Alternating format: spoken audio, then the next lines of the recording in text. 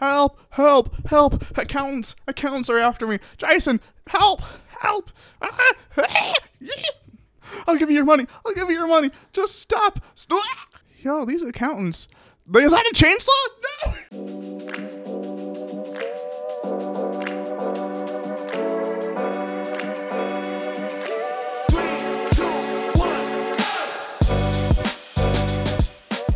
Hello and welcome to Dorky and Desperate, your place for all things fantasy and sci-fi. I'm your host today, Jason, along with your co-host, our guest host, co-host, with Justin. Yay, Justin.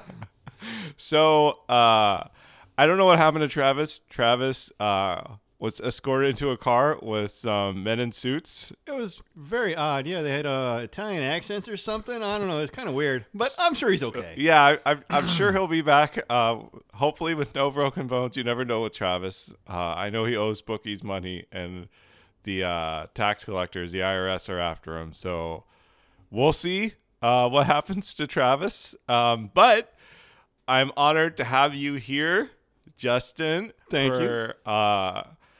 The episode of Dorky and Desperate, episode 5 of Obi-Wan Kenobi. Obi-Wan, as I like to say in the show. Exactly. Yeah. So normally I would ask Travis what's on the crystal ball today, or the magic 8 ball, depending on what ball we're using for today. But since he's not here, I'll just go ahead and share for us the agenda for today. Absolutely. Okay. So today, since Travis was mysteriously abducted and we don't know what's happening to him, we are going to not be doing the news segment today and just diving straight into our spoiler review of Obi-Wan Kenobi episode 5. This spoiler is for all things Star Wars that we know of in our head. So if you're afraid that something might be spoiled for you in the Star Wars universe at large, then this probably isn't the show for you.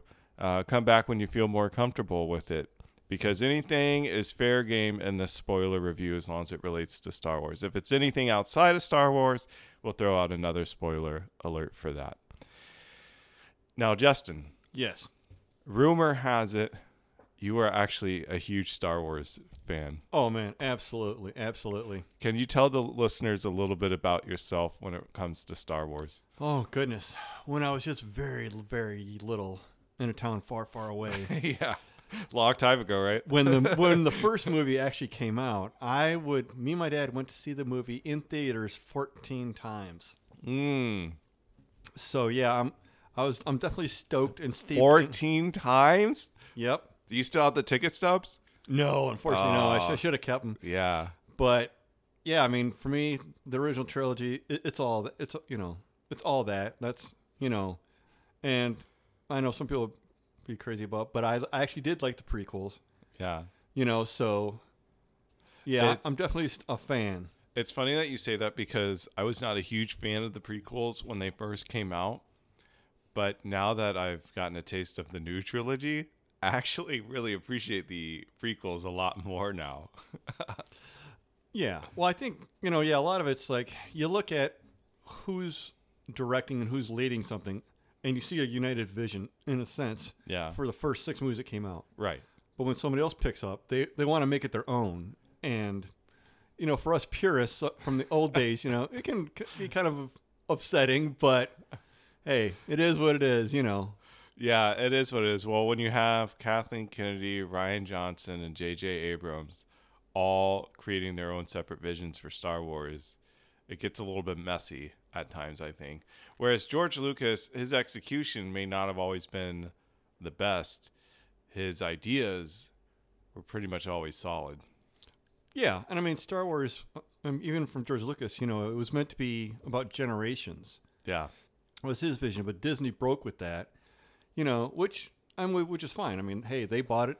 They paid what, $4 billion. You can pretty much do whatever you want at that point. Yeah, if you got $4 billion to throw out on a property, and I mean, for those of us who don't like the new trilogy, we can just, it doesn't exist in our minds, because you have all the legends stuff and all that just to enjoy. I mean, there are some facts about the new trilogy that were good. I mean, some of the visuals were good. You know, some things are good. But to me, I think they did not deal with the legacy characters in a way that I would have liked. Yeah, I promise listeners, we are going to get into the review, but just to respond to that real quick, I very much agree with how they handled the legacy characters. Personally, one of the things I've always said is I always thought it was so sad that you could not see the three originals back together one last time as like a send-off, not only for the audience, but for the new generation to take over the Star Wars franchise. I get what they were trying to do with it by have like one person each time step in. However, for someone who's been waiting for this for a really long time, you especially, a really long time, it's not what we wanted. And I know there's the whole like, well, we want to subvert people's expectations. I get that, and I'm not opposed to that idea in theory. But I also think it's okay to give fans what they want from time to time too. I think that's fine as well. Give people what they want. Well, exactly. I mean, because if you give the fans what they want, they'll give you money. Right. You know, I mean, that's usually how it works, right? It's just what it is. I'll go see it again and again if it's what I want. If it's not, then I won't. But I think for me, I would have preferred to see the old generation passing the torch to the new. Yeah. And then that's the last you see of them. Like, you know, like Luke's training his Padawans and they're going on. Han and Leia are together and they're sending off their kids, you know, and so it's kind of like a respectful send off. Like they're passing the torch, you know, like you know, they're in their golden years. You know, I mean, frontline combat's not necessarily going to be their thing anymore. Yeah. So and just send it off. That's what I would have liked to see. Yeah, I 100% agree with you on that. I think you and I share similar expectations for what we wanted in the movie that we didn't get. So kind of like you, I just, you know, I don't really spend a lot of time thinking about the new trilogy. I am enjoying more of the TV shows that they've been pumping out. And although I don't think all of them are amazing, I think usually they have a pretty decent standard to them that it's like, okay, this feels Star Wars to me. And it feels like they have a cohesive vision for the show and that it's going in a clear direction. Unlike the trilogy. So let me ask you overall before we dive into this episode. Prior to episode 5, how have you been feeling about this show, Obi-Wan? I actually like it so far. It was kind of a bummer to see him like struggling to fight still. But then it kind of makes sense. Like it's 10 years later. If he stopped using his lightsaber for a while, you know, he's got some rust. Yeah. And as we've seen in the episodes, he's getting back into his thing, you know what I mean? Because the way he took out the stormtroopers and stuff like that, he's getting back to it. So, I mean, that makes some sense. I mean, a lot of us want to see him come out guns blazing, you know, and, you know, it's not necessarily realistic. But I think the way they've done the characters, it's a good series so far. I'm glad Ewan McGregor signed on to be the Obi-Wan because then you don't have to try to, like, make somebody that looks like him look like him. That would be way too awkward. You know, or, you know, because deep faking it is hard. I mean, with trying to do the CGI, it's just, it's almost there. I mean, and I think the last Luke was pretty good in The Mandalorian. Yeah. But I bet that costs a lot of money to get him that way, though. Right. And I mean, if Ewan McGregor's willing to keep doing these series, why not? Yeah, have him do it until he's the same age as Alec Guinness. You know what I mean? Like exactly. I mean, and it's just, you know, I mean, I can picture a crazy old Ben out in the desert up to some hijinks. Yeah. You know, I mean, he's still alive. Like he still has a life to live as he's watching over Luke. Right, because his entire purpose is, as I've understand, is like from him and Yoda is they are there waiting to be able to pass the torch to bring down, you know, basically bring down the Empire. You know, they're waiting for the opportune time. Mm-hmm. So basically, it's a waiting game for him. Yeah. You know, and so until Luke and Leia, I mean, were old enough, him and Yoda are just waiting. Right. So. Yeah, I agree. Interesting, though, when you talk about the deep fake stuff, I actually saw something on YouTube where they tried to do that, and it looked bad. I'm like, ugh, it looked gross. Yeah, I mean, like.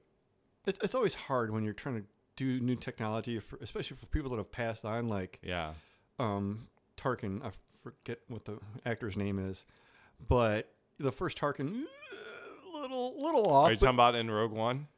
Yeah. Where they used the deep fake on him? Yeah. I mean, it wasn't horrible, but it was like, okay. Yeah, like you can definitely tell it's CGI, but I honestly didn't mind it because, I always felt watching the original trilogies and hearing people talk about the original trilogy, part of what makes Star Wars is pushing technology forward. Mm-hmm. And Rogue One did that because I can't think of another time where they brought an actor back in that way before. And I thought it was really cool, just the idea. And yeah, it's not perfect, especially in that one, but you can see where the technology could go. And I think that's super cool that they showcase that. Exactly. And I think it's respectful to the original actor, even though he's not here anymore. Instead of trying to get a different actor to play him, we're trying to make as close to him as we can. Yeah. And so that says something to the dedication of wanting to keep it to the old movies, to the old canon, is that, okay, he's not around anymore, so we're going to do our very best to have something that looks like him. Yeah, to keep his memory and his performance alive. To me, that says something, that your performance is so iconic that years and years after you're gone, people are still trying to recreate your performance rather than just hire somebody else to replace you. That tells me that, like, you did a phenomenal job. Like, if somebody did that to me, like if I knew after I died somebody was going to do that because they just felt they could not hire another actor to recreate that same performance, I would be honored and flattered by it. But I know everybody else has different opinions on it. But for myself, that's how I'd feel. So it didn't bother me at all. Yeah, exactly. And especially to the family. I mean, I want to say they asked the family for permission to do so. I think they did, yeah. And even for the family to see that Star Wars wanted to honor him like that could make the family feel good. Absolutely. I think so too. And I know when I forget the actress name who plays Leia, Carrie Fisher, when she died, I heard an interview with her brother, and her brother said, yeah, we wouldn't have any issues with her being recreated digitally, because in their way, like one of the things he was saying is it keeps her memory alive for people, especially newer generations as they come up, kind of thing. Right. Yeah. I mean, because originally the first movie, Carrie Fisher was I think she was 19 years old. Yeah, she was just a kid. She was just a kid, yeah. And so Star Wars spanned basically her entire adult life, as far as from being in the beginning and then in the end. Yeah, exactly. So, overall, you say you like the show. What did you think of episode 5? Did you enjoy episode 5? I did. I enjoyed it a lot because of course we know Third Sister was the youngling that we saw in the beginning. Kind of knew that. I'm glad the Grand Inquisitor isn't really dead. Because that would just violate all sorts of canon. It would mess up Rebels and everything else like that, and plus it'd be a punk way. I wouldn't say it's a punk way to go down, but it's a punk way to go down. Just to get stabbed in the back. It's like more in the stomach, but how Obi-Wan, was Obi-Wan. Like he put himself in danger, giving other people the time so they can get away. Mm-hmm. And Leia, I really like little Leia because you can see her mentality, how she's acting, is how the future Leia, like in episode 4, is. Yeah. She's her own person, and she's take charge or whatever, and so it's kind of cool seeing a little girl going, "Yep, I can see that person that turning into Leia." Yeah. So, and I enjoyed that, and seeing Darth Vader, I liked it. Just ripping parts of the ship off and just basically. Yeah, that was so cool. And then on top of that, just punking Third Sister. He didn't even pull his saber out. No, it felt like John Wick and his like gung fu thing, but it was like force fu. Kind of like he was letting her know, I can move you any way I want. Yeah, this fight's only gonna last as long as I feel like it. Right, exactly. And it just shows how powerful Vader is, because he knew she was not on his side, but yet he let her play her part for a while. Yeah, I love seeing Vader wreck people. It's so good. Ever since Rogue One. You see Rogue One Vader, everybody was like, oh, that's awesome. Yeah, it's so cool. When the lightsaber lights up in the hallway and then you see him walk out. Oh, it's so good. And it made Vader into the person that always the books and everything made him seem like was this guy that terrifies people. Yes. Well, from the first movie, okay, he's not really scary, but, there was limitations back in the time. Yeah. But now you see him wrecking people, and now we know why people are terrified of him. Oh, yeah, for sure. And I think at the time of that first movie, the way Lucas had envisioned him was actually he's like this like pitiable character. He's not someone who's supposed to be like super scary. That's why Leia was like back talking him and everything. Although he does have like a really cool opening in that movie. But yeah, I feel the same way. Let's dive into the episode and we can get into all the nitty-gritties. So we start out with an overhead shot of this city, and we see the back of Anakin staring out into it. So when I first saw that scene, I thought, there's no way that he's going to turn around. Like, we're not going to see his face. And then he turns around and we see his face. And I thought that was cool. Although he does look significantly older. Yes. Yeah, it was definitely an older Hayden Christensen. Yeah. Yeah.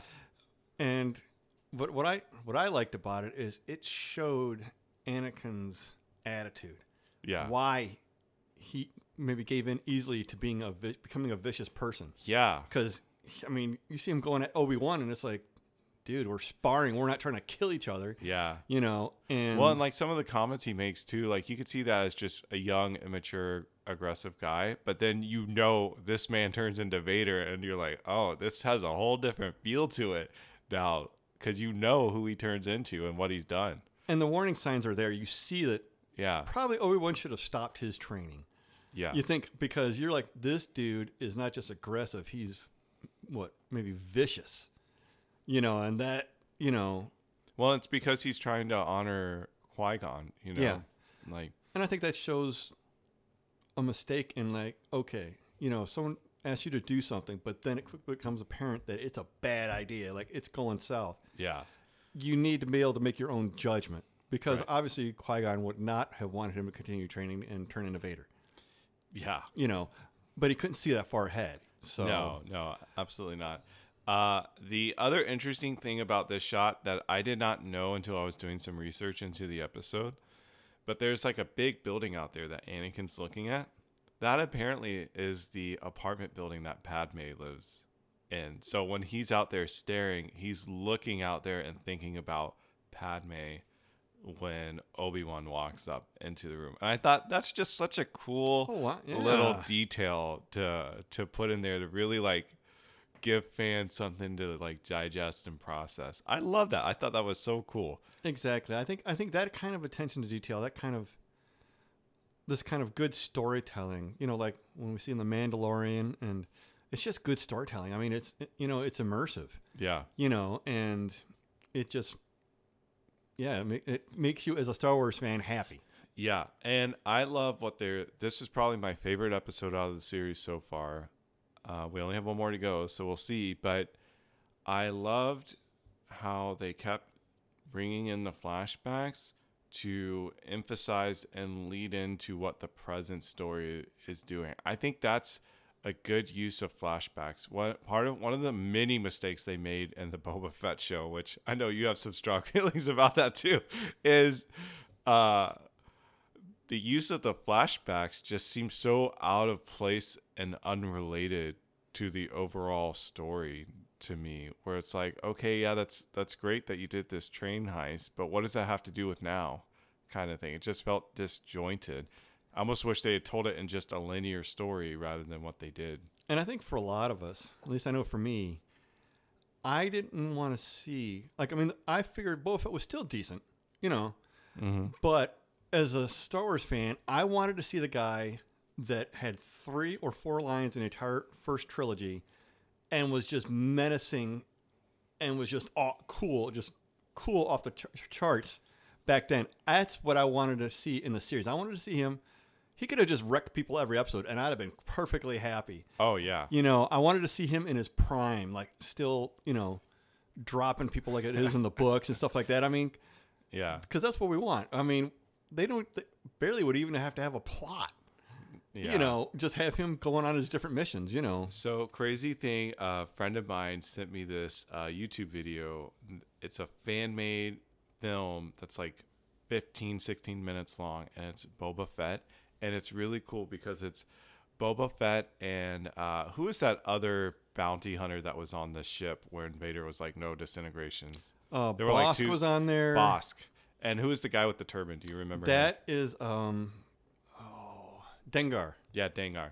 So it's Boba Fett and Bosk in a bar talking about no disintegrations and how like Dengar got compensated after he disintegrated someone, and Boba Fett's like ticked off because Vader told him no disintegrations, and he like goes back and he talks about side adventure that he had, and so the film goes back and basically shows you that adventure of it, and it was super well shot. I mean, the actors, you know, it's a fan-made film, so not all the acting's the best, but you could tell with the art direction and how they were going with Boba Fett, you're like, oh, this is cool. Like, I want more of this. And then Dengar shows up too, and the three of them are talking in the bar, and then they leave to go out on an adventure together.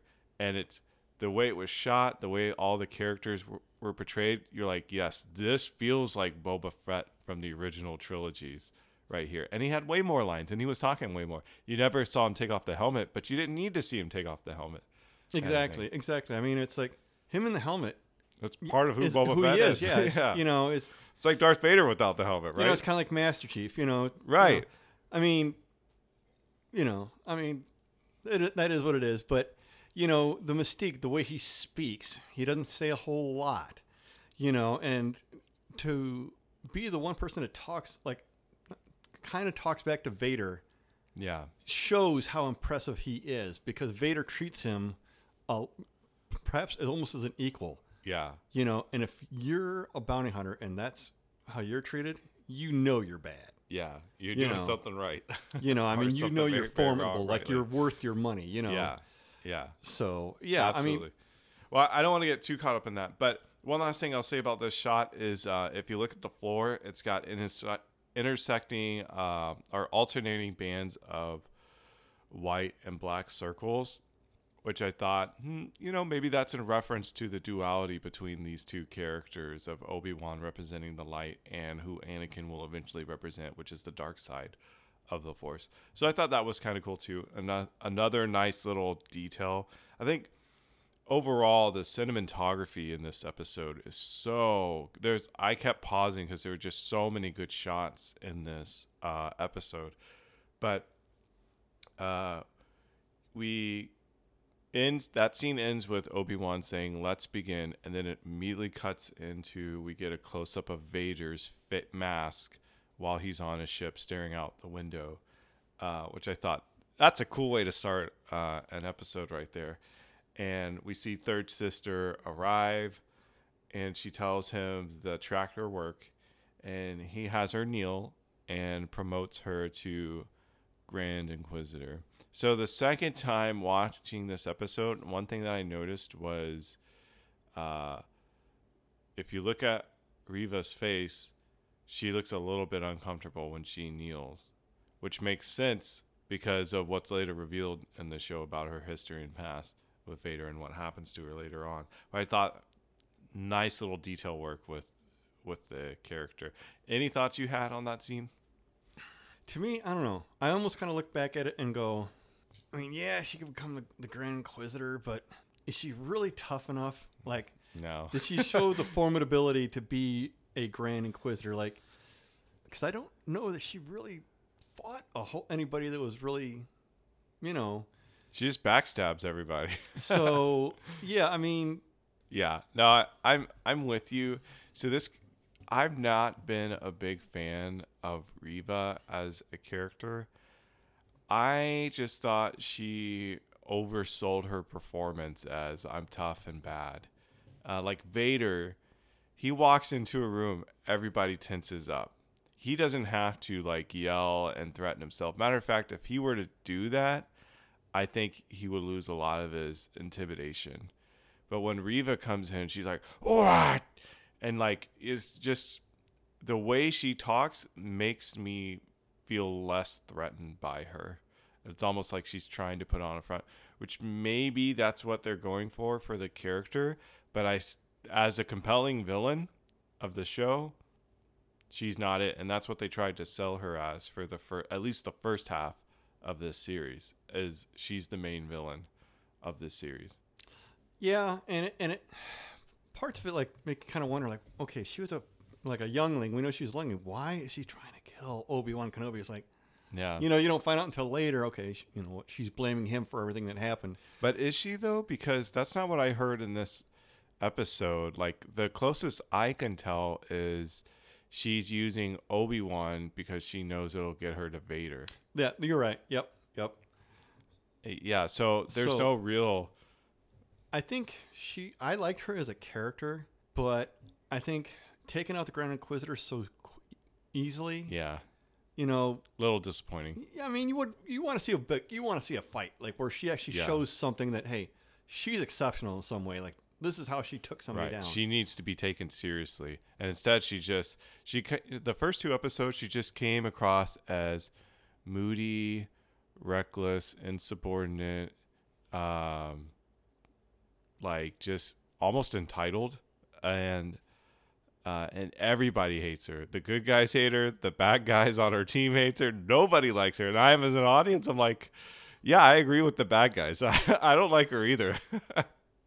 Yeah, I mean, when you have somebody on your team, and you're out in the middle of nowhere, just the 3 of you, sure, you're all Sith, acolytes or whatever you are. Yeah. But you want to know the guy beside you can trust them, that they'll do their job. Yeah.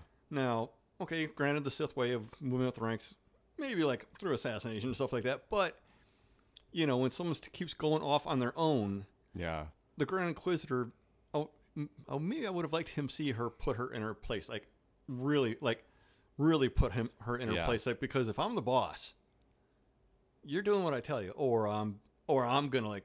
Yeah, he just kind of lectures her a little bit, and that's kind of it. And which almost maybe leads me to why it was all a setup. Mm-hmm. Like, so he did that because he wanted her to keep moving. Yeah. And so it, and I'd like to know how he survived getting stabbed in the stomach, whether he was a clone or not or whatever. But I think she had a lot of, well, she's not necessarily dead yet, but she has a lot of potential. I mean, as a character, I think. So him being revived does have big ramifications because, and there's a comic that I want to read. So I think Marvel released this like Vader comic series, and this show has really made me interested in wanting to go in and read that, because there's actually a comic where he tries to revive Padme, and I think it fails somehow. But if we can bring this Inquisitor back from the dead, or even the brink of death, then Vader would want to know that, because that's the whole reason why he joined the dark side in the first place, was to bring Padme back. That was it. So I think that's a big deal. At least it would make sense from Vader's perspective. That's a big deal. But I still need to read the comics to figure out like what exactly happened, and would that matter to Vader now, or is Vader just utterly convinced that there's no way to bring Padme back? No idea. But that is something that I would say the show has done a really good job, is making me interested in those comics now. Well, and it leaves so much. I mean, they don't have to end with just this season. Like, I mean, they could totally keep going. I hope they do. Because, like Star Wars, like anything else, is can be done like a Western. You don't need a very super overarching story. Look, just keep the guy generally doing what he does. Yeah. You can give me new stories each week, and or how we're doing, and you can keep it interesting, because, like, it's one of those things you don't have to have this big grand vision. You can just keep doing whatever they do. Oh yeah, absolutely. Like, I was kind of hoping they would do that with the movies too, just have like random side adventures, like with Rogue One. I mean, yeah, it connects in the end to the main trilogy, but it's its own side movie. You could never watch it and be fine, kind of thing. I really like that. To me, that's when it felt like its most Star Wars, was when you had that one-off adventure versus what the new trilogy felt like. Yeah. So anyways, we get a cool shot of the ship landing that has Ben and Leia from the last episode in it. We get a shot of the planet. I forget the name of the planet. I think they mentioned it a couple of times, but I didn't write it down. And the main character, I think his name is like, what's his name? It's like Dinkin or something like that. Anyways, I know that's not his name. It's like Roken or something. But anyways, that guy, he comes out and he's like, we got her. And everybody's like, yay. I'm like, why are they cheering? But all right, whatever. Moving on. Everybody's happy that Leia's safe. Tala, the lady that was a defector for the Empire, goes straight to the robot, which I like that because A, I think that robot is cool. And B, it shows that, because they kind of hinted at it in, what was it, like episode 3, I think it was, when like they're hiding out in one of the huts in the village and the stormtrooper comes in and you see the robot kind of like go for the hammer behind his back. Like you could definitely tell he's different than all the other droids in that area. And him and her had some kind of unique relationship, which, especially with the way their story ended in the show, I wish we could have seen more of that, because I think that would have made their death even more impactful. And I really liked how they handled their death. I thought their death was one of the highlights of it, just because of how meaningful they made it feel, even though we didn't really know a lot about those two characters right there. Exactly. I mean, because it was like, that's a heroic way to die. I mean, that's, you know, if you have a character, especially ones that are beloved, if they die taking out the enemy to save others, that's a cool way to go. It is. I mean, you it's feel okay, classic. I am satisfied with that death. Yeah. You know? But if they slip on a banana peel and break their neck, well, that's kind of a letdown, you know.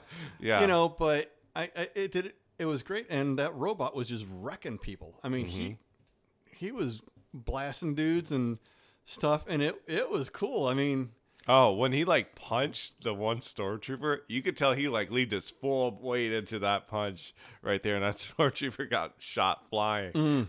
It was cool. and that is good stuff, because I mean, a droid could be that strong. Yeah. You know, because they're not a person, so they can be, you know, they can make them do whatever. Yeah. You know, so they did a good job with this one.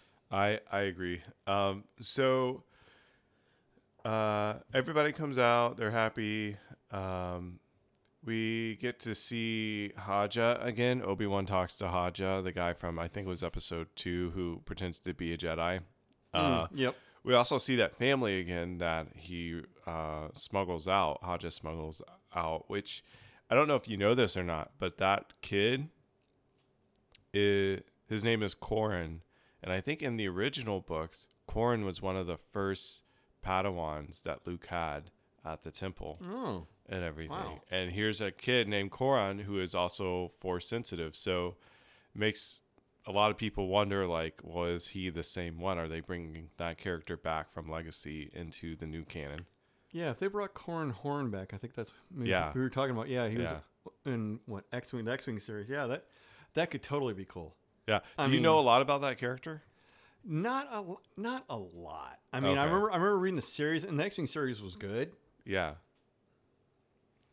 You know, I mean, they could do series on that. I mean, honestly, they could have Luke setting up the academy and everything. Yeah, and just have X-Wing pilots have the adventures of Rogue Squadron. Oh yeah, out there as a unit. You know, like that would be cool. You know, because I mean, you have Wedge and stuff like that. You know, and all these guys, and that would be so cool. They weren't always hanging out with Luke, maybe. You know, so yeah. You know, and that and. Then you're just watching a war movie kind of, and it's, you know, it can be totally cool. You're watching some good space opera. Oh, yeah, because what I heard inspired George Lucas to shoot the X-Wings and the New Hope the way that he did was stock footage of World War II and the airplanes up there. And I thought, oh, that would be so cool. And I heard there were talks about doing a Rogue Squadron movie. I have no idea where that's going. And honestly, with the history that Disney has had with the movies, I don't have my hopes up with it, Because I feel like most of the movies they've kind of bungled. I think if they have Filoni and Favreau or whoever, I don't know who directed Rogue One, do it. Then I think you're in business. Because maybe I was even talking to you. You can tell Favreau and Filoni that they're Star Wars fans. Yeah. Because they're so as long as they do it, you're in good shape. In my mind, the way I see it is Dave Filoni is the George Lucas of Disney, and Favreau is almost like Dave Filoni is the Palpatine, and then Favreau is the Vader. Like Palpatine wants Vader to go do things, and then Vader's the muscle. He gets things done. Because the way I vision it in my head is, Dave Filoni works side by side with Lucas. He understands Star Wars better than anyone else at Disney, but Favreau is an amazing director. And although I think Dave Filoni is an okay director, I don't think he's as good as Favreau is. And I think it shows in later works where Favreau isn't as big of a part of it. Because Favreau works a lot on The Mandalorian. I don't really think he's worked a lot on the Obi-Wan series. Yeah, I don't know. I don't think so. I don't remember seeing his name pop up. I could be wrong. I'd have to double check that. But that's how I envision it in my head with those two is Filoni is the Palpatine, Favreau is the Vader. Yeah, kind of thing. And I think you always want, if you're having a movie like a movie series that spans generations, you want people that love the movie making it. Yeah. Like love the original stuff and all the original content and stuff like that. Because then they can keep the heart of it together. It'll feel the same. Yeah, it's hard because you need somebody who's passionate about the franchise, but also has great directing skills and can manage, because it's really tough to get a film together or even a TV show. There's a lot of moving parts to it. So it takes a really special person. That's why I think Filoni and Favreau as a package work way better than the two of them separately do. Yeah.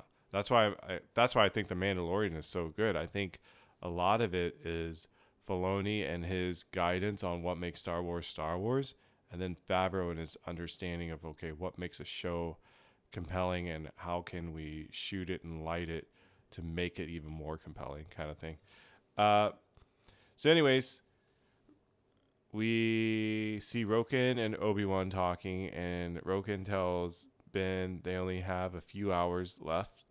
And he cites a bunch of mumbo-jumbo reasons. Who really cares? They just need something to keep the plot going. I'm cool with it. You know what I mean? Yeah. It's like in Star Trek, they always come up with these mumbo-jumbo reasons to set up the plot for the episode. It's like, because otherwise you just teleport everyone out every episode and problem solve. Then we cut back to another cool shot of Vader. There was like 2 or 3 cool shots of Vader in this. And it's Vader staring into hyperspace.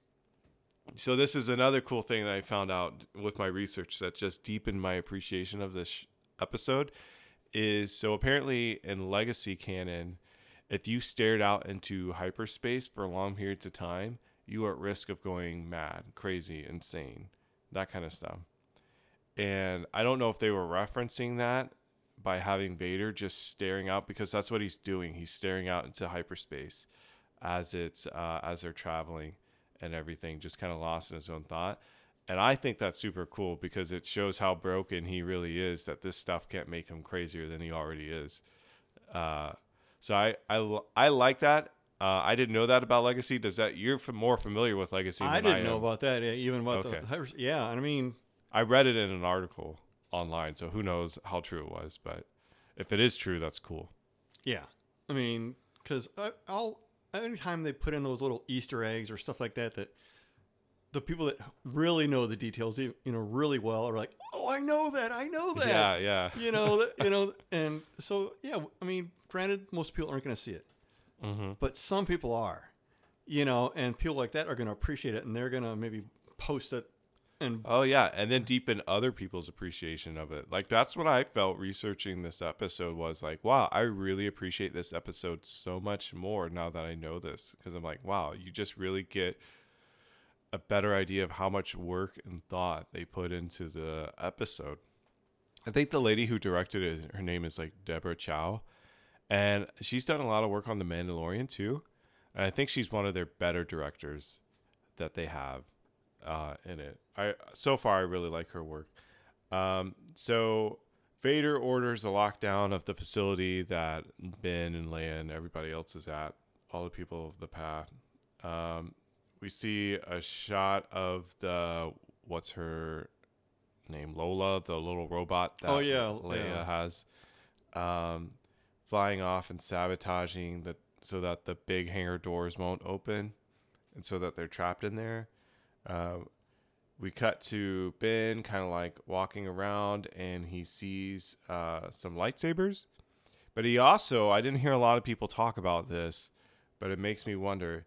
He picks up and stares at this brown robe for a little bit. And if you remember A New Hope, what does he wear? Yep. He wears a brown robe. Yep. So I'm like, is that where he got the brown robe from? There? That would be totally cool if that's how he did it. I mean, I don't know if they'll ever tell us, but yeah, that would be cool if how he did it, Yeah. Because it's those Easter eggs that other people might not pick up on, but somebody else going, wait a minute. Yeah. Brown. Yeah. That could be it. That's it. Who knows? So we... hang on, I lost my spot. Oh yeah. So, anyways, after the robot shuts the door, Lola, Ben says that the next attack is coming because that's what Vader does. He attacks, and he doesn't have patience for a siege. I think the guy's name is Horkin. I don't know. I'm probably butchering his name, but he asks, "Well, how do you know that?"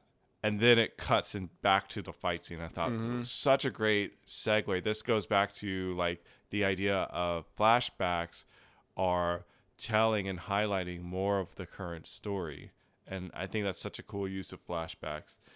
It really enhances the storytelling. But we see Ben and Anakin fighting again. And Anakin, I wrote down what he said. He said, "Mercy doesn't defeat the enemy, which is why you're going to lose." And to be fair, in that fight, he definitely had the upper hand on Obi-Wan and that. And then we get another cool shot of Vader. This time he's staring at the planet that they're on, and you get this cool reflection of Vader's face in the mirror. Like, you don't actually see his face. You see the back of his head, but you see his face through the reflection. And then you also see the planet right next to his face. I thought, wow, that's a cool shot right there. Like, Deborah Chow, A+ on that shot. Nice. Yeah. You heard it here first. Deborah Chow gets an A+. Exactly. And then we go back to Ben on the planet, and he makes a speech about the Empire being better armed and better equipped than them. And I'm like, not the best way to rally the troops, to start out rallying the troops by saying, we are vastly outmanned, we are vastly outgunned. But hey, it works. He does that, and he basically says, hey, we need to lock everything down. We cannot let them in. If we let them in, we lose, kind of thing.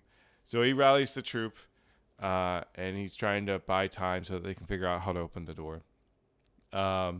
We get another cool shot of shuttles coming down and landing, including Reva's, which I really like the way Reva's land, because hers, it's like you're staring up at the shuttle and it lands directly on top of you. Like, it just closes out your field of vision and everything into pitch black. I thought that was a cool shot. Do you remember that shot at all?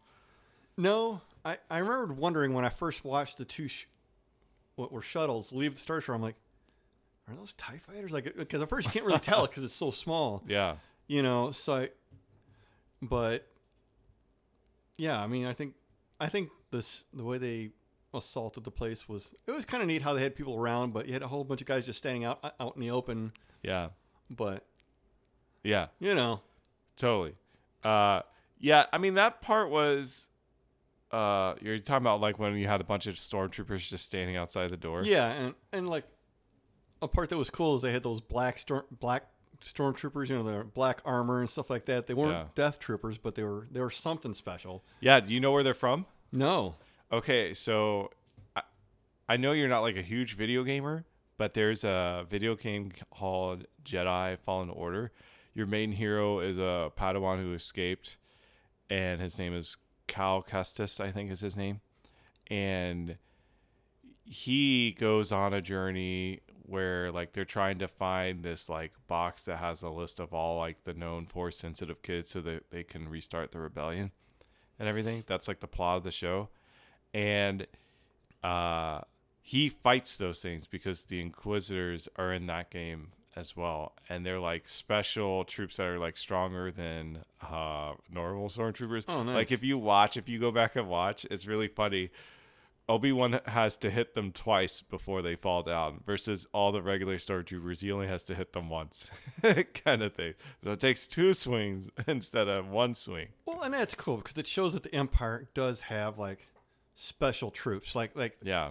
You know, and, you know, the stormtroopers get a bad rep, but, you know, I watched... well, this episode doesn't give them any favors. Well, yeah, I mean... yeah. But, I mean, you know, you're facing a hero, so, I mean, you got to figure, okay, you know, you're facing, like, one of the premier fighters in the galaxy. Yeah, you're going down pretty fast against this guy if you're just a regular Joe Trooper, you know. Yeah. But it was, yeah. Yeah. It was amazing because I watched a video about a guy went back and did the opening scene of episode 4 of the original trilogy when the stormtroopers go in. Yeah. And he said, despite, like he said, he checked the shot count. The stormtroopers were killing someone like a stormtrooper was killing a rebel every 3rd shot. Really? Yeah. That's actually pretty good. Or every 5th. It would, you know, but the rebels were like at one every 20th. And he said, like, despite having to come in through a choke point, only 2 of them get like, or even maybe 1 or 2 get dropped at that choke point, and the rebels are getting hammered, and they'll lose one other guy later. Yeah. So you got to figure. So that's where I think they showed stormtroopers when they're really doing their thing. Yeah. Yeah. It feels like they get progressively worse and worse as more and more Star Wars stuff come out. But we'll go into that because I'm referring to a specific scene. There we go. So Obi-Wan says, let's get Leia in the vent because everybody else is too big for it. And Obi-Wan's like, I trust Leia. So if you trust me, trust her. Which I thought that's cool. You know, it shows them really developing their relationship. Especially when the last episode you see her holding his hand as they're like leaving together. I thought that was a really sweet scene. And then Ben gets a message from Bail Organa.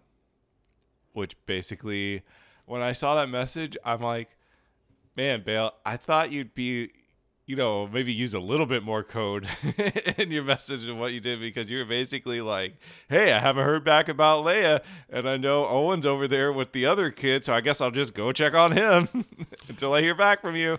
Yeah, you definitely need to be hoping Imperial Intelligence is not doing their job that day. Yeah. Like, it's probably nothing, you know. I'm surprised he didn't like, I guess I'll go check Owen at 432 Boulevard Lane, Tatooine.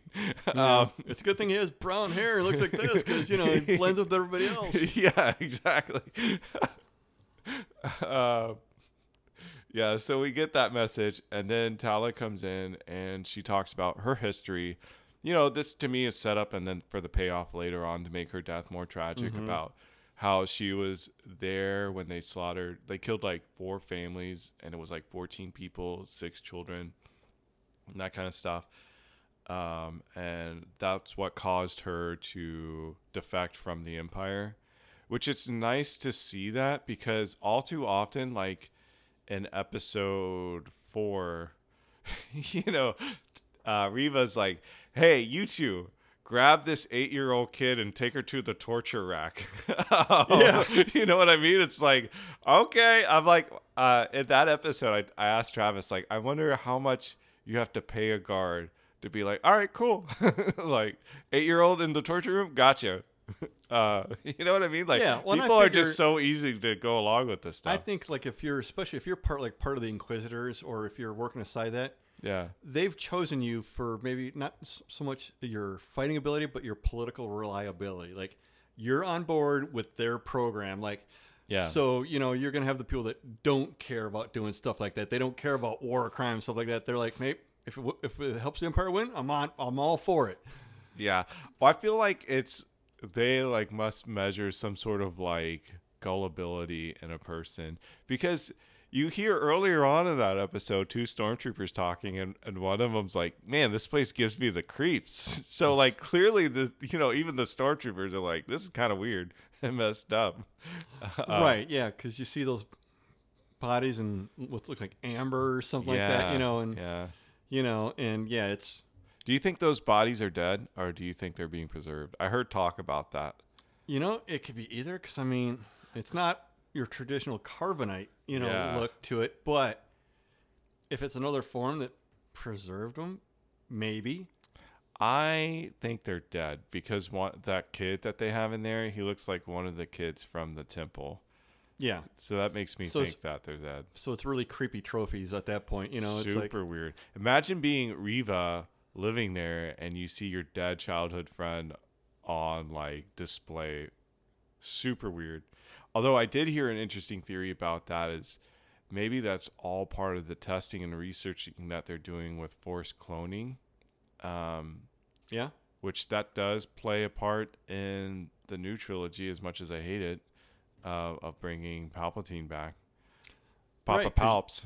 Because you wouldn't need to keep them alive. You just need the genetic material. Yeah. And at that point. Them. So you just take a little bit, figure it out, and go on, Yeah. But yeah, it does show almost like almost like, I don't know, World War II Nazi, like experimentation type stuff. Like, the depths that people will go to to be more powerful. Yeah. Yeah, absolutely. Tala says to Obi-Wan, some things we can't forget, but we can fight to make them better. And I like that line, because I think that was, in terms of Obi-Wan's character progression, because in the beginning he's kind of defeated and hopeless and really reluctant to engage in the Force. Like, seeing her example of how, even in the face of the horror she had to go through, she's not giving up, and she's using that to help make the world a better place for herself. You know what I mean? Exactly. She didn't give in to despair of, wow, I was a part of that.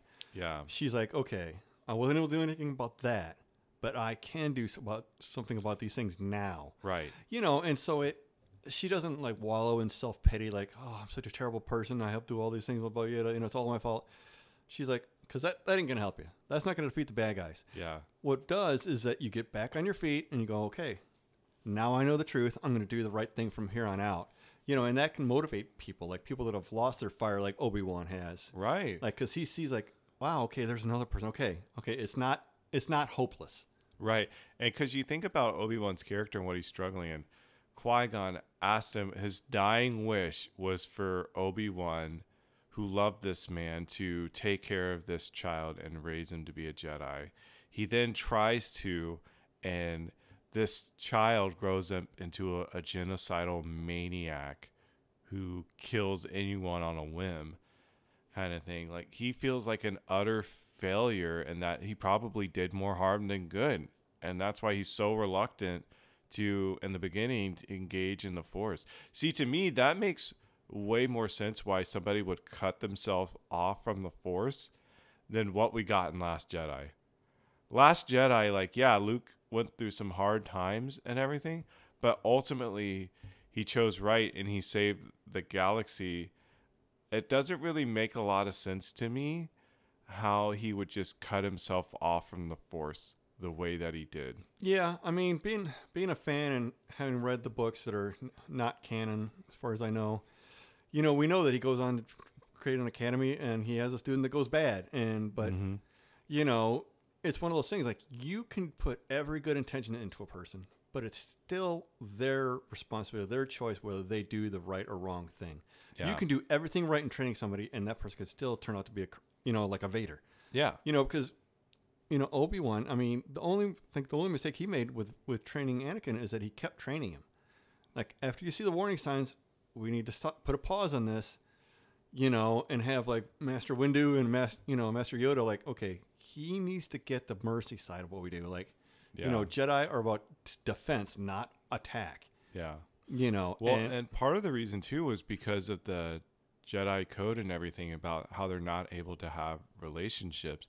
And I get it from Anakin's perspective, because Anakin uses his relationship with Padme to help motivate him to fight even more, to protect the people that he cares about. But because he had to hide it from the Jedi because of their code, it gave an opportunity for Palpatine to manipulate Anakin and convert him. Oh, exactly. Had they not had that, I don't know if he ever would have turned into Darth Vader.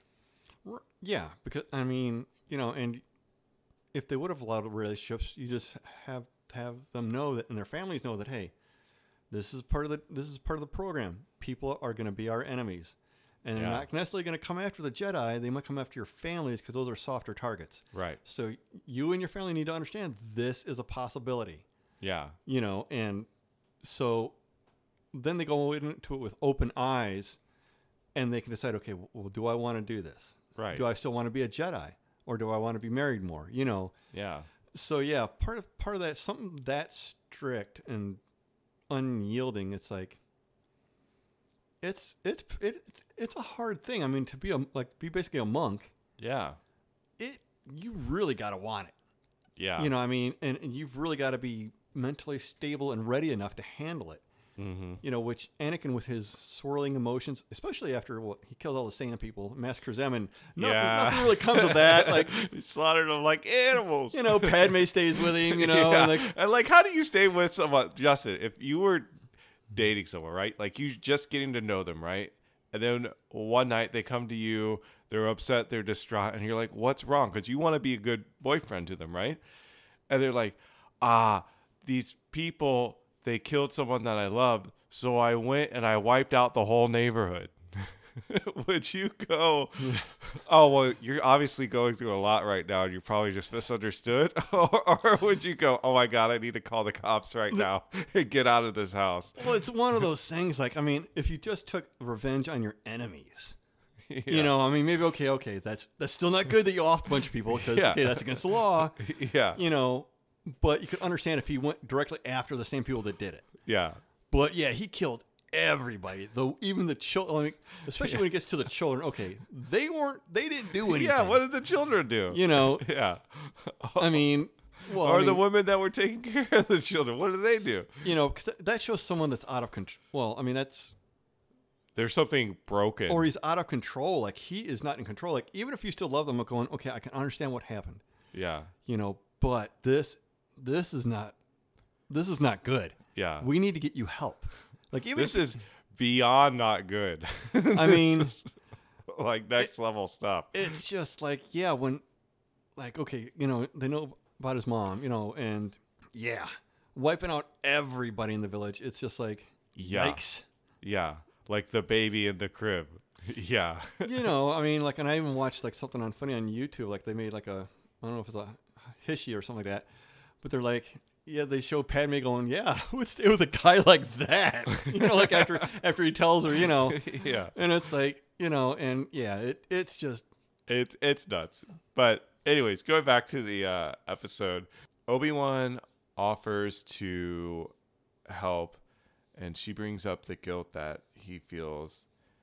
And I really like Ian McGregor's performance. I mean, his performance overall is really top notch, but just like his subtle facial reactions to things, I think are so good. Like, just so, like, I don't know. Ian McGregor has always been one of my favorite actors. I think he's just really talented. I don't know if you've seen him in a lot of other stuff or not. I don't know that I have, but I saw him in a documentary they did about him riding a motorcycle, like around. I wanted to see that. Yeah, I wanted to see that. How was it? It's good. You see, he's a person, I think, that has a soft heart, because he's like, they're in Russia, and they see a bear, and the Russians guys just shoot the bear, because that could be like, I don't know, a day's pay or a week's pay. Oh wow! But he's like, like, he was upset that they did that. Really? Yeah. So I think maybe he has a soft heart as a person. Like, like maybe he really would be a good guy. Like, he would care about maybe seeing something that he thinks is senseless and being upset about it. Right. So I think maybe for him, acting this kind of acting might come as just being himself. Maybe Maybe he's just tapping into something inside himself. I hear a lot of good actors and actresses, they do that. They find a way to connect emotionally with the character so that they can tap into that, so they can emote properly when they're in that scene. Yeah. I don't know if it was Mark Hamill talking, but yeah, like he was telling him, like, a Jedi wouldn't do these things. You know, so Mark Hamill, even after all these years, was still invested in how his character was. You know, and that's good to have an actor that's invested in the character, because I don't know what it adds, but it's a good thing as far as I'm concerned. You know, because I like actors that talk about their characters positively, like in the future, like they really enjoy it. You know, because you know we know Harrison Ford wanted Han Solo to die, like back in the first movie, you know. You know, it's like, okay, I still love Harrison Ford. Hey, I still love his acting. I still, you know.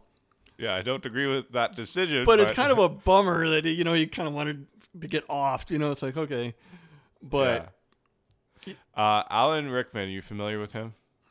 Maybe he played Professor Snape in Harry Potter, and he was the main villain in the first Die Hard movie. Oh, okay. Great actor. Really bummed out when I heard he passed, but he was recording an interview one time, and he's like, the person interviewing him said, "What do you think about how you're always casted to play bad guys in movies?"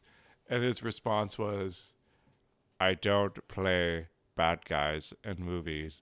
I play interesting people." Right, exactly. Because you look at the bad guys, and they usually always have more cool points. They have so many cool points. They have the cool music. Yeah. They look cool. Oh, yeah. You know, I mean, it would be fun to play the bad guy because you're playing the guy that has all the power. Yeah. You know, you're not the plucky good guy that's, okay, well, I got to. And it's so predictable and so boring. Like, you always know he's going to do the right thing, kind of thing. Like, the bad guy gets to have fun, you know, let loose. Exactly. And especially when they're smart bad guys. Like, I mean, like, because like, I watched at least one movie, I think it was called Heat. It had Al Pacino in it. They were the bad guys, and I was rooting more for them than I was for the police trying to catch them, because they, you know, there was just something about them that was just so cool. Yeah. That it made me want to cheer for them, you know. And so, yeah, even if you play a bad guy, a lot of people still love you. I mean, you know what I mean? People love Boba Fett. You know, I mean, most of the people probably see him as a bad guy, you know, and Vader is just, now with the new movies, he's just awesome. So it's like, you know, everybody likes Vader, you know, so it's. Loki from the Marvel. Exactly, like Loki. People love Loki. Oh, I love that series. I mean, they got to do. I wanted at least twice the episodes. I mean, giving me 6 is like having one piece of pizza and not being allowed to have any more. You know, it's just, I know. It's just depressing. But hopefully they have like 10 more seasons or something like that. Yeah, I'm sure they'll have at least one more season. Who knows? Anyways, so they need to stall for time. Ben says that he's going to try negotiating to stall for time, and he talks with Reva, and that's when he makes the connection that she's a Padawan. And in my head, I'm like, yeah, we all know that. We figured this out like episode 1, I think. Is when everybody was like, is she the girl from the opening? Because otherwise, why do you have that opening scene in this movie or show, right?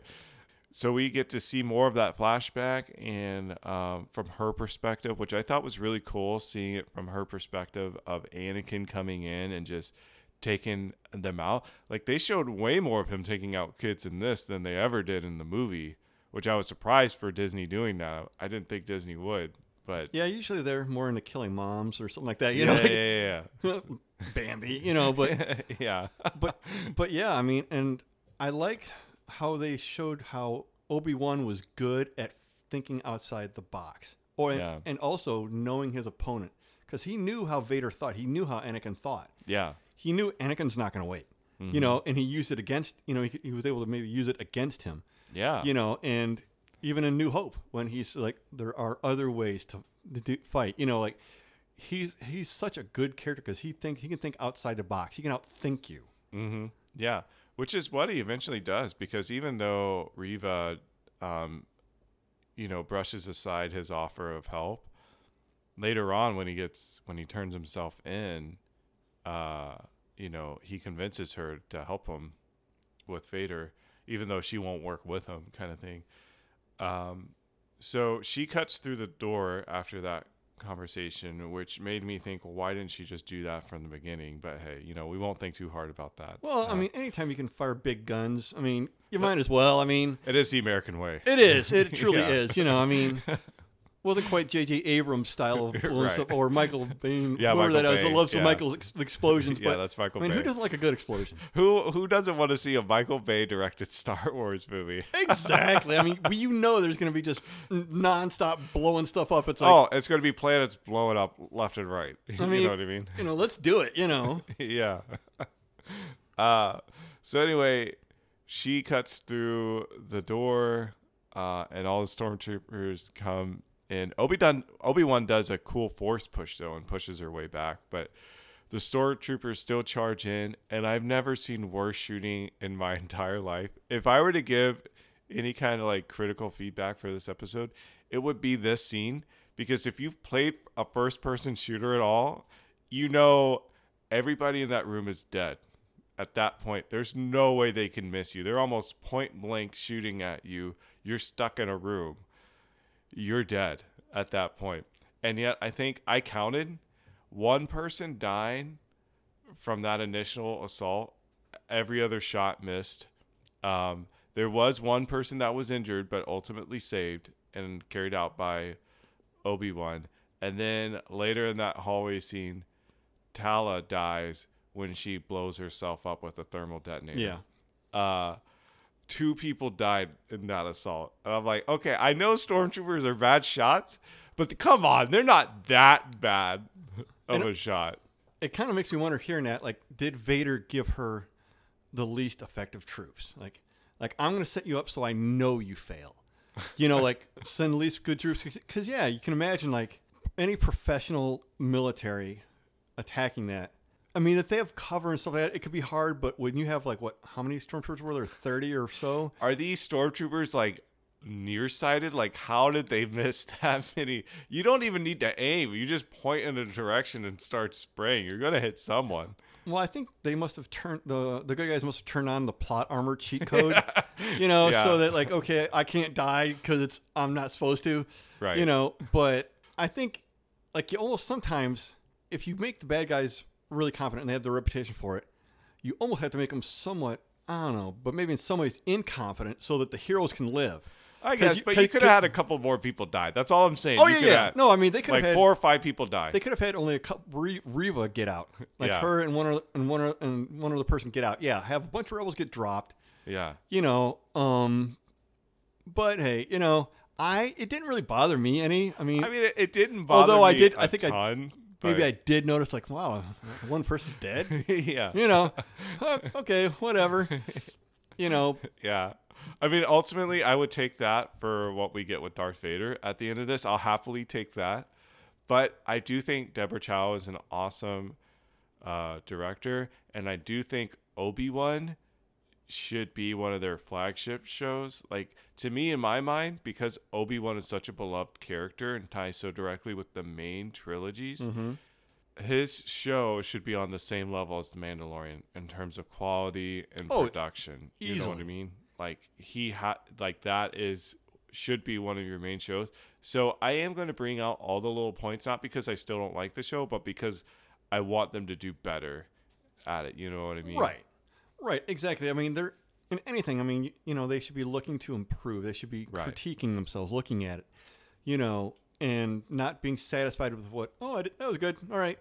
Because someone who's into anything, like, Warhammer 40K nerds or, Star Wars Legion or something like that. Present. You're blowing the money not to lose. You're blowing to you want to be good at it. Yeah. And I think maybe best. for the same way, if I'm a director, I want my work to be the best possible. Why? Right. Not because I want to beat everybody else, because it's mine. Yeah. This is me. This is my, I'm getting to be part of one of the biggest franchises in history. Yeah. I don't want my work being going, yeah, that was one of the junk ones, and we have the good ones over here, Yeah. But I think Disney is waking up.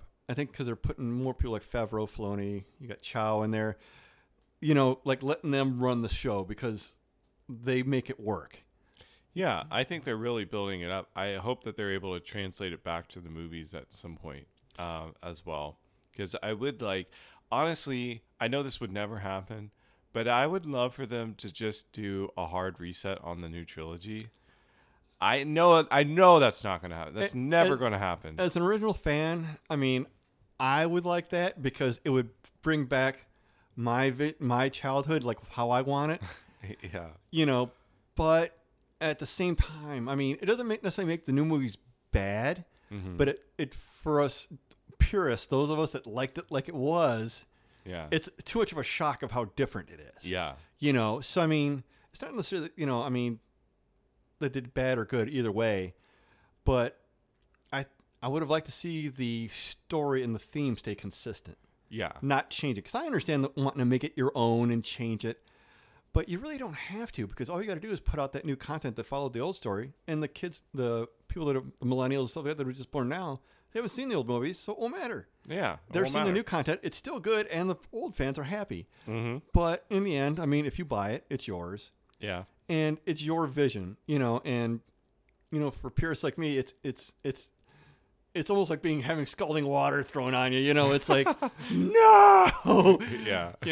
But I think it's definitely rescuable. I mean, you can do. I don't think that new trilogy is rescuable. I think that new trilogy is so bad. I mean, you can always have Luke wake up and it was all a nightmare, that would be amazing. That would have stunk if that had happened. Yeah, if only. Anyways, so, speaking of which, this is where we get like that awesome droid punch, which I'm like, man, that guy should play. He should be a pitcher for a baseball team. The way he threw that punch, I really did enjoy that scene where, like, when the droid is getting shot and he's about to die, he turns to protect Tala, and you see them make eye contact. And I just thought the music was so well done in that too. And the lady who played Tala, she was also in Game of Thrones. Oh. And I really liked her in that. There was a character who died in this like horribly brutal way, and her scream and look of horror is what sold that scene to me. I was like, oh my God, like that's terrible.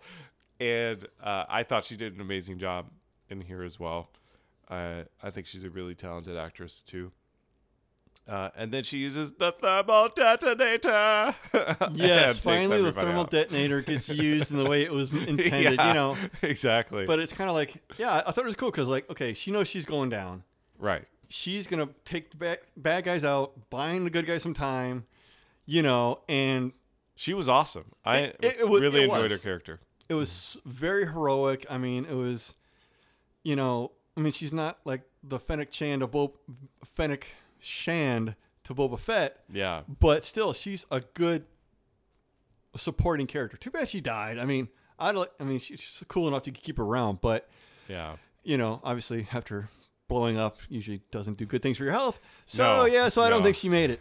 Yeah. But I think that scene makes a movie much better because when there's loss, and it makes it more important. Loss. Like you connect more. Like so one of my favorite characters died, so this could continue. Yeah. So it makes it meaningful. It does, especially when you didn't do a lot of background work to prepare the audience for it. That's a sign of a good director and a good performer right there. So anyways, we transition to Vader being informed that the walls have been breached. Vader orders Reva to stand down. And we cut back to the fight between Obi-Wan and Anakin. And Anakin is beating up on Obi-Wan's lightsaber. Did you catch the way he was doing it? I think he was kind of like just hitting was it like a baseball bat, like over and over, like bam, bam. Wailing on it. Do you know what that's an Easter egg to? Like when Luke cuts off Vader's hand in the Cloud City? Yeah, it was almost shot for shot the same way, like even with Obi-Wan kneeling and everything, which then makes you wonder, like, I know that was not the original intention when they filmed that shot, but if you're a new Star Wars fan and you're like absorbing all of this in at the same time, you could easily make that connection of, Darth Vader is being reminded of what it was like for him and Obi-Wan. Like, that's a callback for him in that scene too. Just it gives it a little bit more emotional weight. I won't think of it that way because I'm just an older fan, and I knew that shot was never intended to be done like that. But for someone newer into the franchise, I could totally see them making that connection. And I think that's kind of cool. Oh, and it totally shows, like maybe we said before, like the warning signs. Yeah. Like, okay, he's literally angry with a weapon that can cut you in half. Yeah. And he's going to knock the saber out of my hand, but how much of a leap is it for him to go for my neck? Right. You know, I mean, like, okay, time out. We need to cool down. Why are you so angry? Yeah. You know, it's like... do some breathing techniques here. You know, like, hey, meditation. Your personal victory isn't what matters. Mm-hmm. You know, we're part of a group organization that's meant to keep peace in the galaxy. So our job is to protect the public. Yeah. You know, it's not for our own personal glory. Right. You know, because people that are after their own personal glory may just get up and forget the mission completely. Yeah. You know, which, well... what does Vader do? He totally goes backwards on the mission and just... yeah. I mean, yeah, that's when you need to have more tough love, I think. You know, like, okay, you're not cut out to be a Jedi. Here, give us a saber. You know? Give us the saber back. Quick, freeze them in carbonite. Anyway, you know. Yeah. So we see him wailing on Obi-Wan, and then we also... Anakin says... there's no way out, Master, and tells Obi-Wan to admit that he's beaten. And then cuts back to Ben, and he says it's over, and he goes out to surrender. Because, again, he's trying to stall for time. So, again, it's good flashback referencing what's going on now. We see Obi-Wan in a beaten stance in the fight, and Anakin saying it's over to... Ben going out and surrendering. Right. Calling back to the fight. And so Obi-Wan goes and surrenders, and Reva kind of walks up to him, and they start whispering to each other. And she says she's bringing him to Vader, and Obi-Wan corrects her and says, no, I'm bringing Vader to you, because he knows what Reva's really about. And says that if she... goes and takes the shot, she can do it because all Vader is going to think about and be focused on is Obi-Wan. So it's her opportunity because he's going to be distracted. So she agrees to work with him. It cuts back to the fight. We see Anakin disarming Obi-Wan. And then we see Obi-Wan doing the cool maneuver and force pulling Anakin's lightsaber out of his hand and basically winning the fight, essentially. And he tells Anakin, your need for victory, Anakin, it blinds you. We cut back to Vader walking in. Very cool. And Reva says that Obi-Wan is secured inside, which then cuts to the next scene. We see Obi-Wan immediately killing the two guards and running away. So apparently he's not that secure, but maybe that was planned by both of them.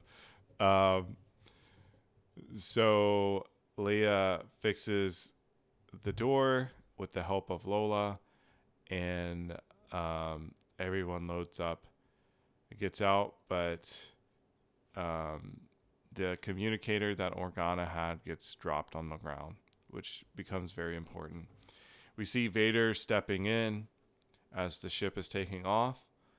And have you ever played the game The Force Unleashed? Mm-mm.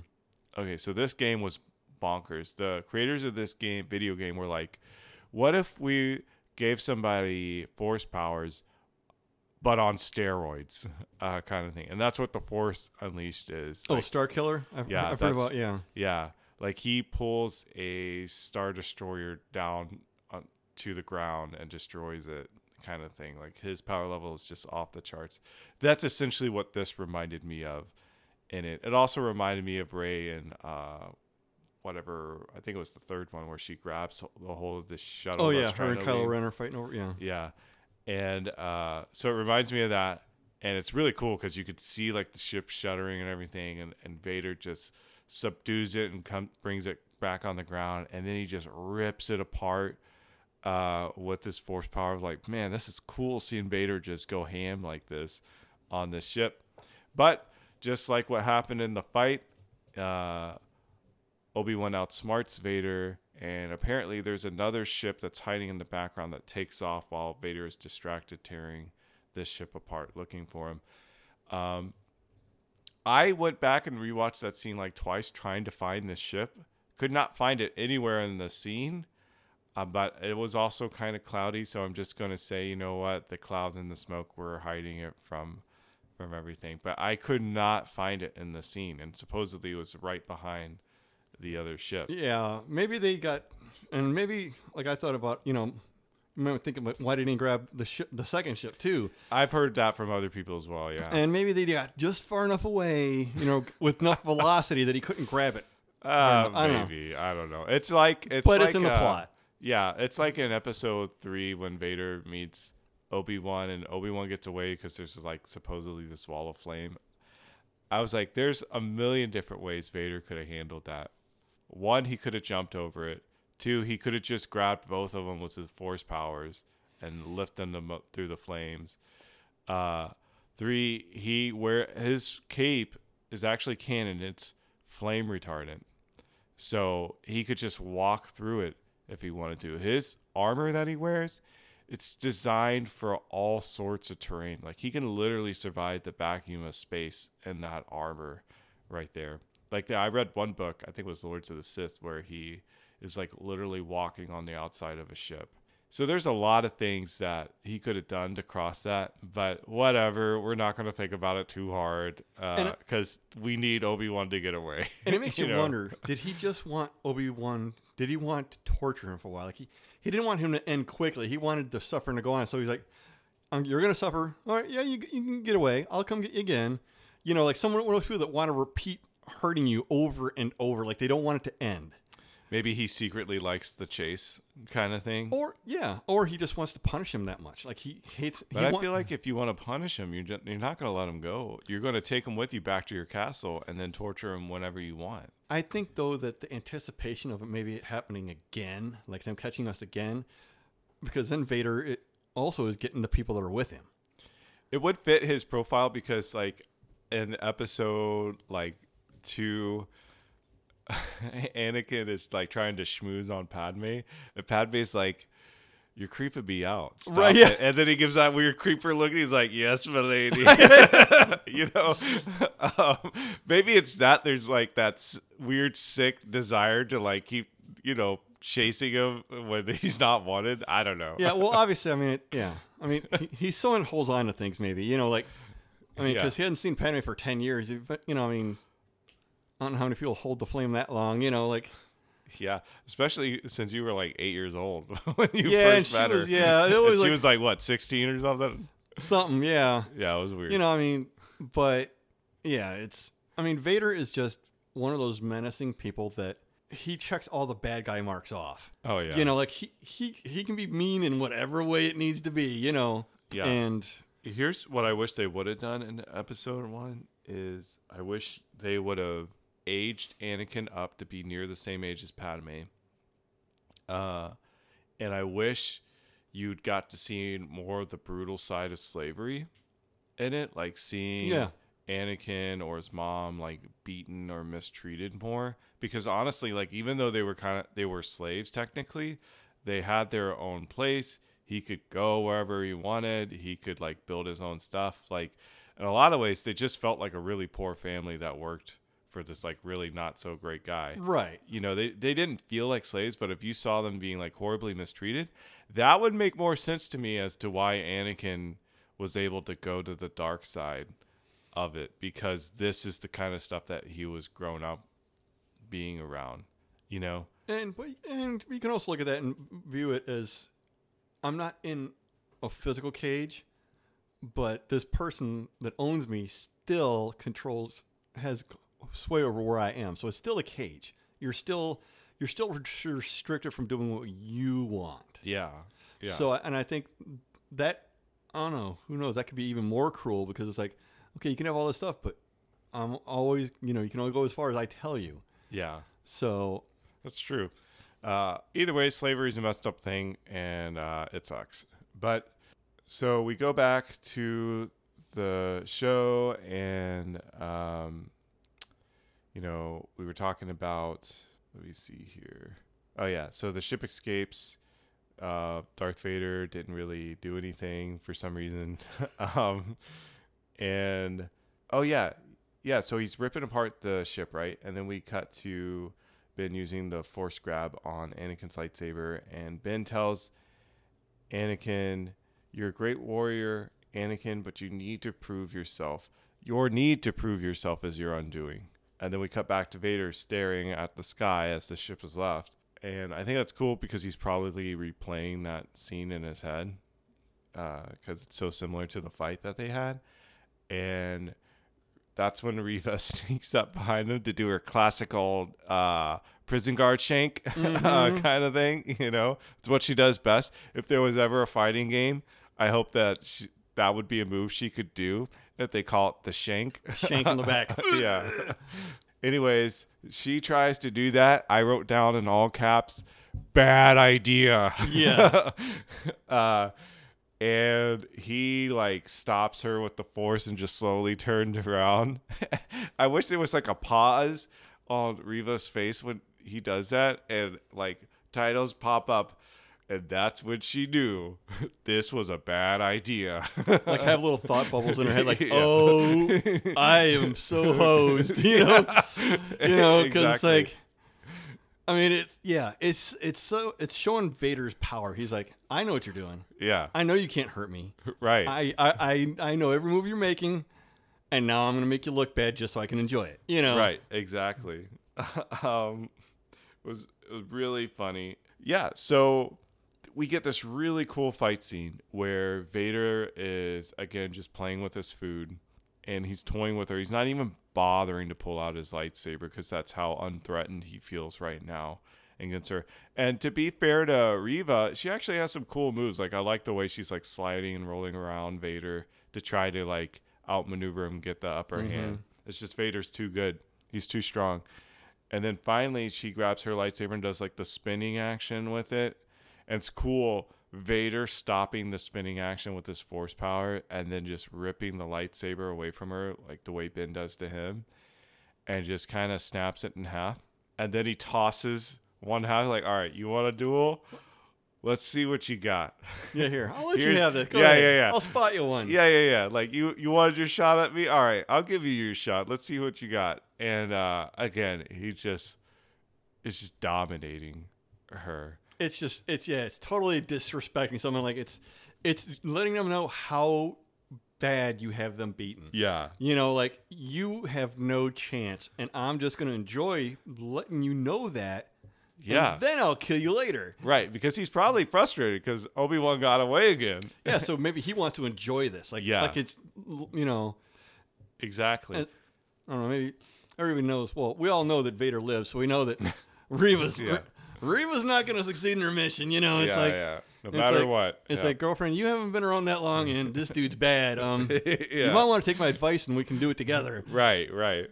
He finally defeats her, and she's kneeling on the ground. And I thought this was so cool. Even though I'm not a fan of her character, I just thought the directing was so well done in this. The way it was, because it cuts back and forth between her as an adult now kneeling before Vader, and then her as a child when Anakin's coming.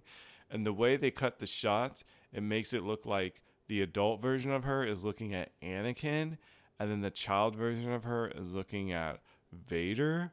And I thought, wow, that's so visually cool and interesting how they cut those shots together.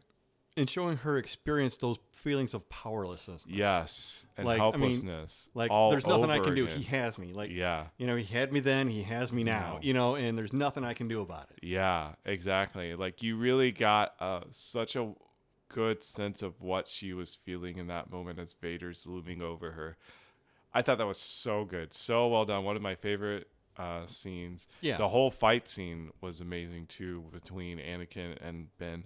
So well done, because it's like a game of chess, right? Like Vader and Obi-Wan are just playing a game of chess together because they never actually meet this episode. Like that's the crazy part about it. And yet the whole time they were trying to outmaneuver each other, and they were all basing it on this shared memory they had of this fight. That's what stood out to both of them. So I loved it. I loved this episode overall. I thought it was so good.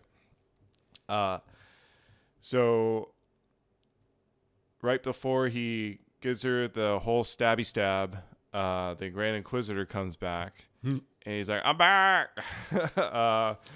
And I mean, we don't really know how he's back. He's just like, I'm back. You thought you got rid of me. You didn't. Yeah, and everybody's glad he's back because, like, you could already hear people going, okay, like on YouTube or whatever, going, well, this has been a plot hole because the Grand Inquisitor is alive there. Well, actually, the Grand Inquisitor can't die because he's in Rebels. Right. Yeah. He's got plot armor. We can't have an obvious inconsistency. Right. You know. Right. But it adds to the how much Vader had already had her outmaneuvered. Yeah. I mean, he knew, you know. He already knew she was the Padawan that lived. And who knows? Maybe the Grand Inquisitor knew she was going to stab him. But, you know. Maybe. I mean, there is a line that he has in Rebels where he talks to Ezra and he says there are worse things than death.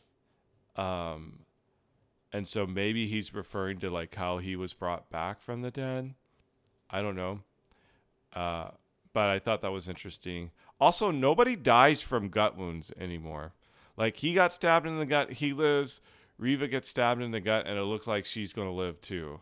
Yeah, gut wounds are bad news. I mean, especially, in back real in life, the Wild West, you got shot in the gut. I mean, that's death sentence. You know, because you're hitting all that internal stuff. But I mean, it is the future. So I mean, if you're still alive, maybe they can save you. Well, somehow. They probably all have robot guts by now anyway. So you just pop out one gear and replace it with another gear. Hey, yeah, I mean, hey, it works. Hey, who cares? Now I don't have to eat. Yeah, exactly. Much, I mean, whatever, you know. Exactly. Although I do like eating, so if you told me you could live an extra 10 years but you can't eat anymore, I'm sorry. Homeboy's got to eat. Well, you know what I mean? Then you just get to have like a little box inside. You know, the food goes there. It shoots out when you're. Oh yeah, and the you receptacle. Still get to enjoy eating it, but none of the weight gain. Hey, all right. Now you got me sold. You know, like that's perfect. Yeah. Oh yeah, and the Grand Inquisitor makes a reference to leaving her back in the gutter where they found her. But this is when she finds that she's laying in the dirt. She finds Organa's communicator, and although she can't make everything out because it's broken and beat up, she does hear Owen, Tatooine, the boy, and she saw both Obi-Wan and Owen talking together. So it's like, okay, I may not know everything, but I know this is important to Obi-Wan, so I'm going back there. That's my next best lead for it.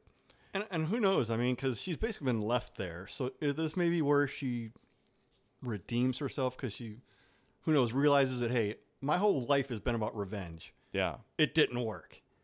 You know, but who knows? I mean, maybe there's a redemption arc for her. I think that's or she can just possible. be like a Gray character. You know, she goes out into the galaxy at wide and does whatever she does, you know, because she does have some good facets. I mean, especially like, you know, the intimidating and or something sides to her, you know. Well, I don't find her that intimidating, but I do find that the actress, especially I think it was episode 3, I actually liked her in that episode because she wasn't the, I'm so angry Inquisitor. She was a little bit more reserved and subtle. So honestly, I wouldn't mind the idea of her being like a gray Jedi or something like that, where she's like more neutral and doesn't really take a side to it. It would kind of remind me of, honestly, she could be almost like a reverse mirror for Ahsoka, because Ahsoka would be considered a gray Jedi as well, but she probably leans a little bit more to the light. Reva could be a gray Jedi that probably leans a little bit more to the dark. Like your Dirty Harry of Jedi, you know? Yeah, like, you know. Yeah. I'd be cool with that if they decide to keep her around. Yeah, I mean, and they also had like the other Inquisitors, like in Rebels, you know, Fifth Brother, you know, he got knocked off quick. But the guy who's playing the Fifth Brother in this series, Obi-Wan, really looks as a character. It looks cool. Like he looks looks like he should be. He looks like he's trouble. Yeah. You know, so I mean, of course, you know, I mean, we can always have him do cool stuff too. I mean, yeah. You know, because you got the other there's like, what is it? It's not second sister that's there, is it? The other Inquisitor. She's one of the sisters, but she's not one. Yeah, she's there, but she's not. Maybe she's like fifth sister or something. I forget. Something, yeah. Because I know, yeah. But there's a lot you can do with the Inquisitors too. Mm-hmm. I mean, you can have them constantly chasing people, and like the rebels are trying to bypass them. I mean, there's a lot you can do. Yeah. Because there's not a whole lot of canon on them, so you can do whatever you want. Mm-hmm. It's a win-win because we know they're not around, or at least we don't hear of them. In the later series, right? Yeah. So you can do whatever you want. Yeah. At some point, they probably get wiped out. At some point, like you're no longer useful to us. Yeah. Yeah. Yeah. That's probably how they do get wiped out. Actually, it's probably Vader's just like, all right, my use for you is done, because Vader doesn't really care about these guys anyway. Like, he's just using them like he does everything else. So, yeah, I'm with you. Yeah, and then it ends with the cool shot of it zooming into Luke's house and then hovering over Luke's bed with the dramatic music going on, and then it cuts out. I thought, man, this was a great episode. Mm-hmm. Like a really good episode. I'm torn between an 8 or a 9 out of 10 for this. What are you thinking? I think I'd give it a 9 if I had to make a stab. I mean, it was good. I enjoy it. I mean, it's a series like heck.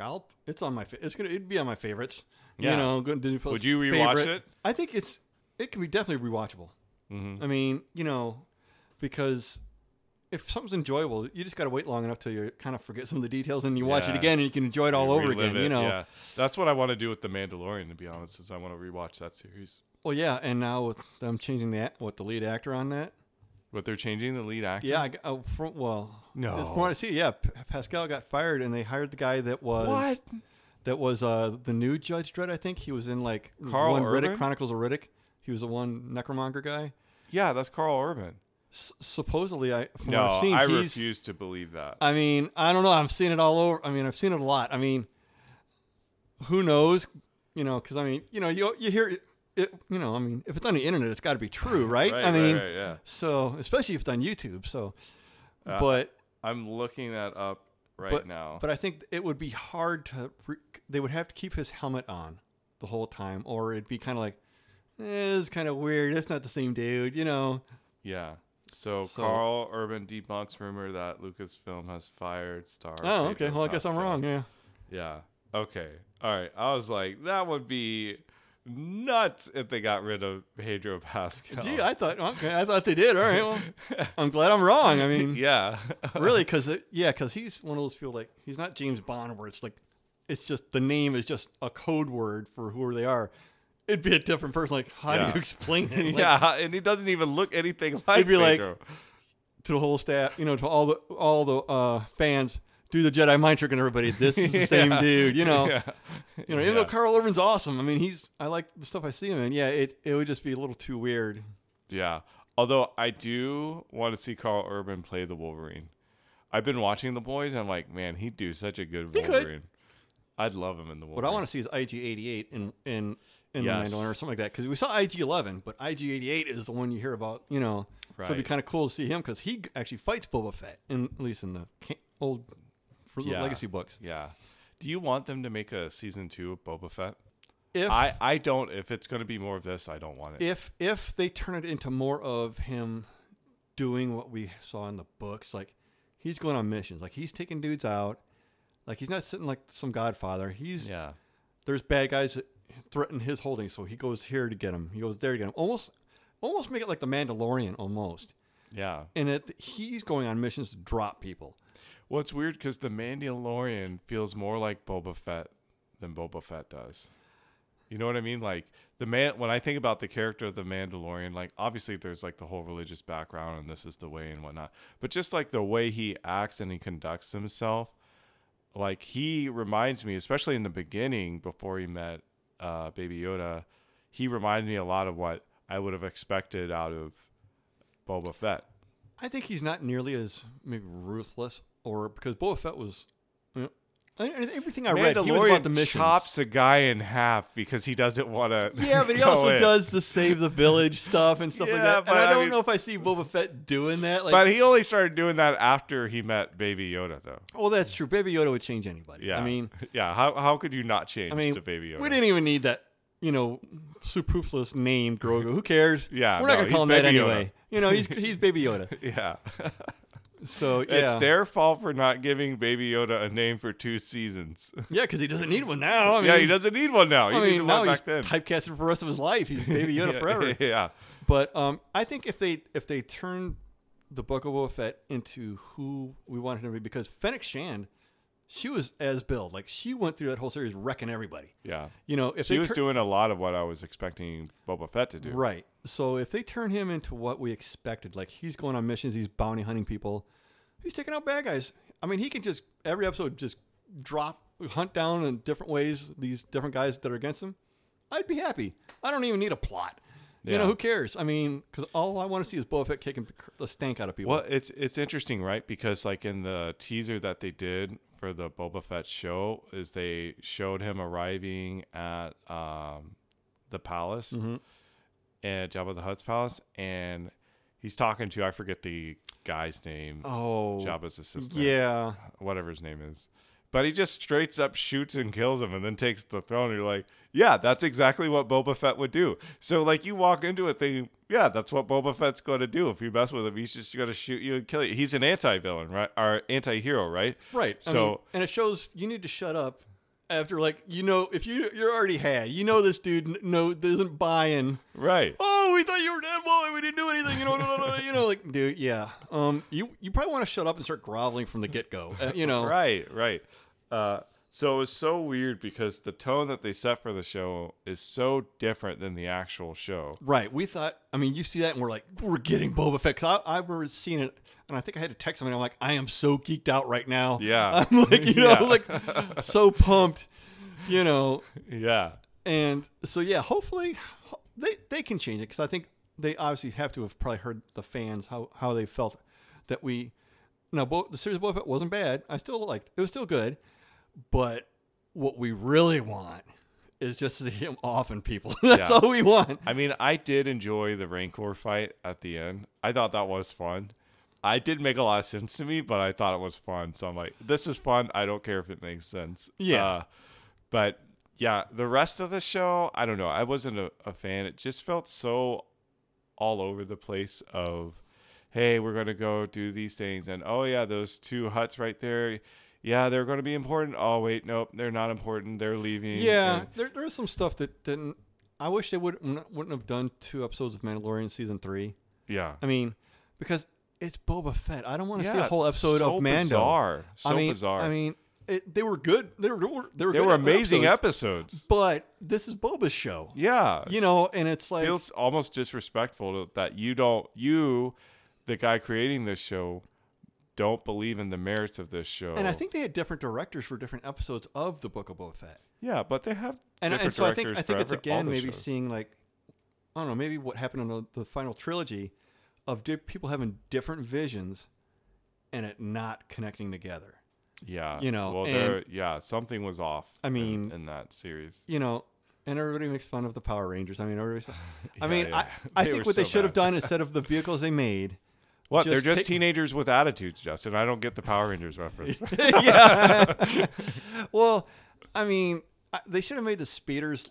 They should have made their speeder bikes look like just regular old speeder bikes out of Return of the Jedi. They can bling them up all they want, but they still like speeders instead of. So did not fit at all with that world. It was kind of odd, and the poor way the Gamorreans went out. The poor guys didn't even get a shot in. They just fell over the ditch. It's like, yeah, oh, man, you might almost feel bad for the guys, Like, yeah. Dude, all I've got is a hatchet. It's a world with laser pistols. Yeah. Why do I have just a hatchet? What am I going to do with that? Throw it at someone? I'm obviously the red shirt of this episode. Yeah, it was pretty brutal for them. Yeah. Well, anyways, that's all we've got for today's episode. Justin, it was great having you on. It has been a pleasure. Yeah, always enjoy hearing your thoughts, your experiences, especially because you have so much connection with the legacy. I really feel like you're able to add perspective that neither Travis or I can add to it because we're not as familiar with the legacy canon as you are with it. So it was a pleasure. I'm sure we'll have you back on. And fans, especially, if you want to see me back again and help me on my rise to power, make sure to like this podcast and tell your friends about it. Oh, yeah. I got to do the closing out for that. Travis always does that now. Okay. Yeah. So please like our show. We are on Apple, Spotify, Stitcher, Google Podcasts, and Anchor. If you listen to stuff on Anchor. If you have any questions, we'd love to hear back from you guys. Or if you have any thoughts that you feel like we didn't cover or there was something that we missed, please email us at dorkyanddesperate@gmail.com. You can also follow us on our Twitter at dorky_desperate. For any new updates on the show, Travis and I are going to be figuring out, what new show are we going to be covering once this one ends. We're still kind of debating and talking it out, but hopefully we'll be able to update you guys on our Twitter about that. So again, Justin, thank you so much. All of you listening at home or in your cars or wherever you are, thank you so much for taking your time out of the day, which you literally could have done anything you wanted to actually stop and listen to us blabber on about Star Wars for almost 2 hours. Absolutely. Yeah. All right. Bye, everybody. Look forward to the next episode with you. Bye. Bye. See you soon.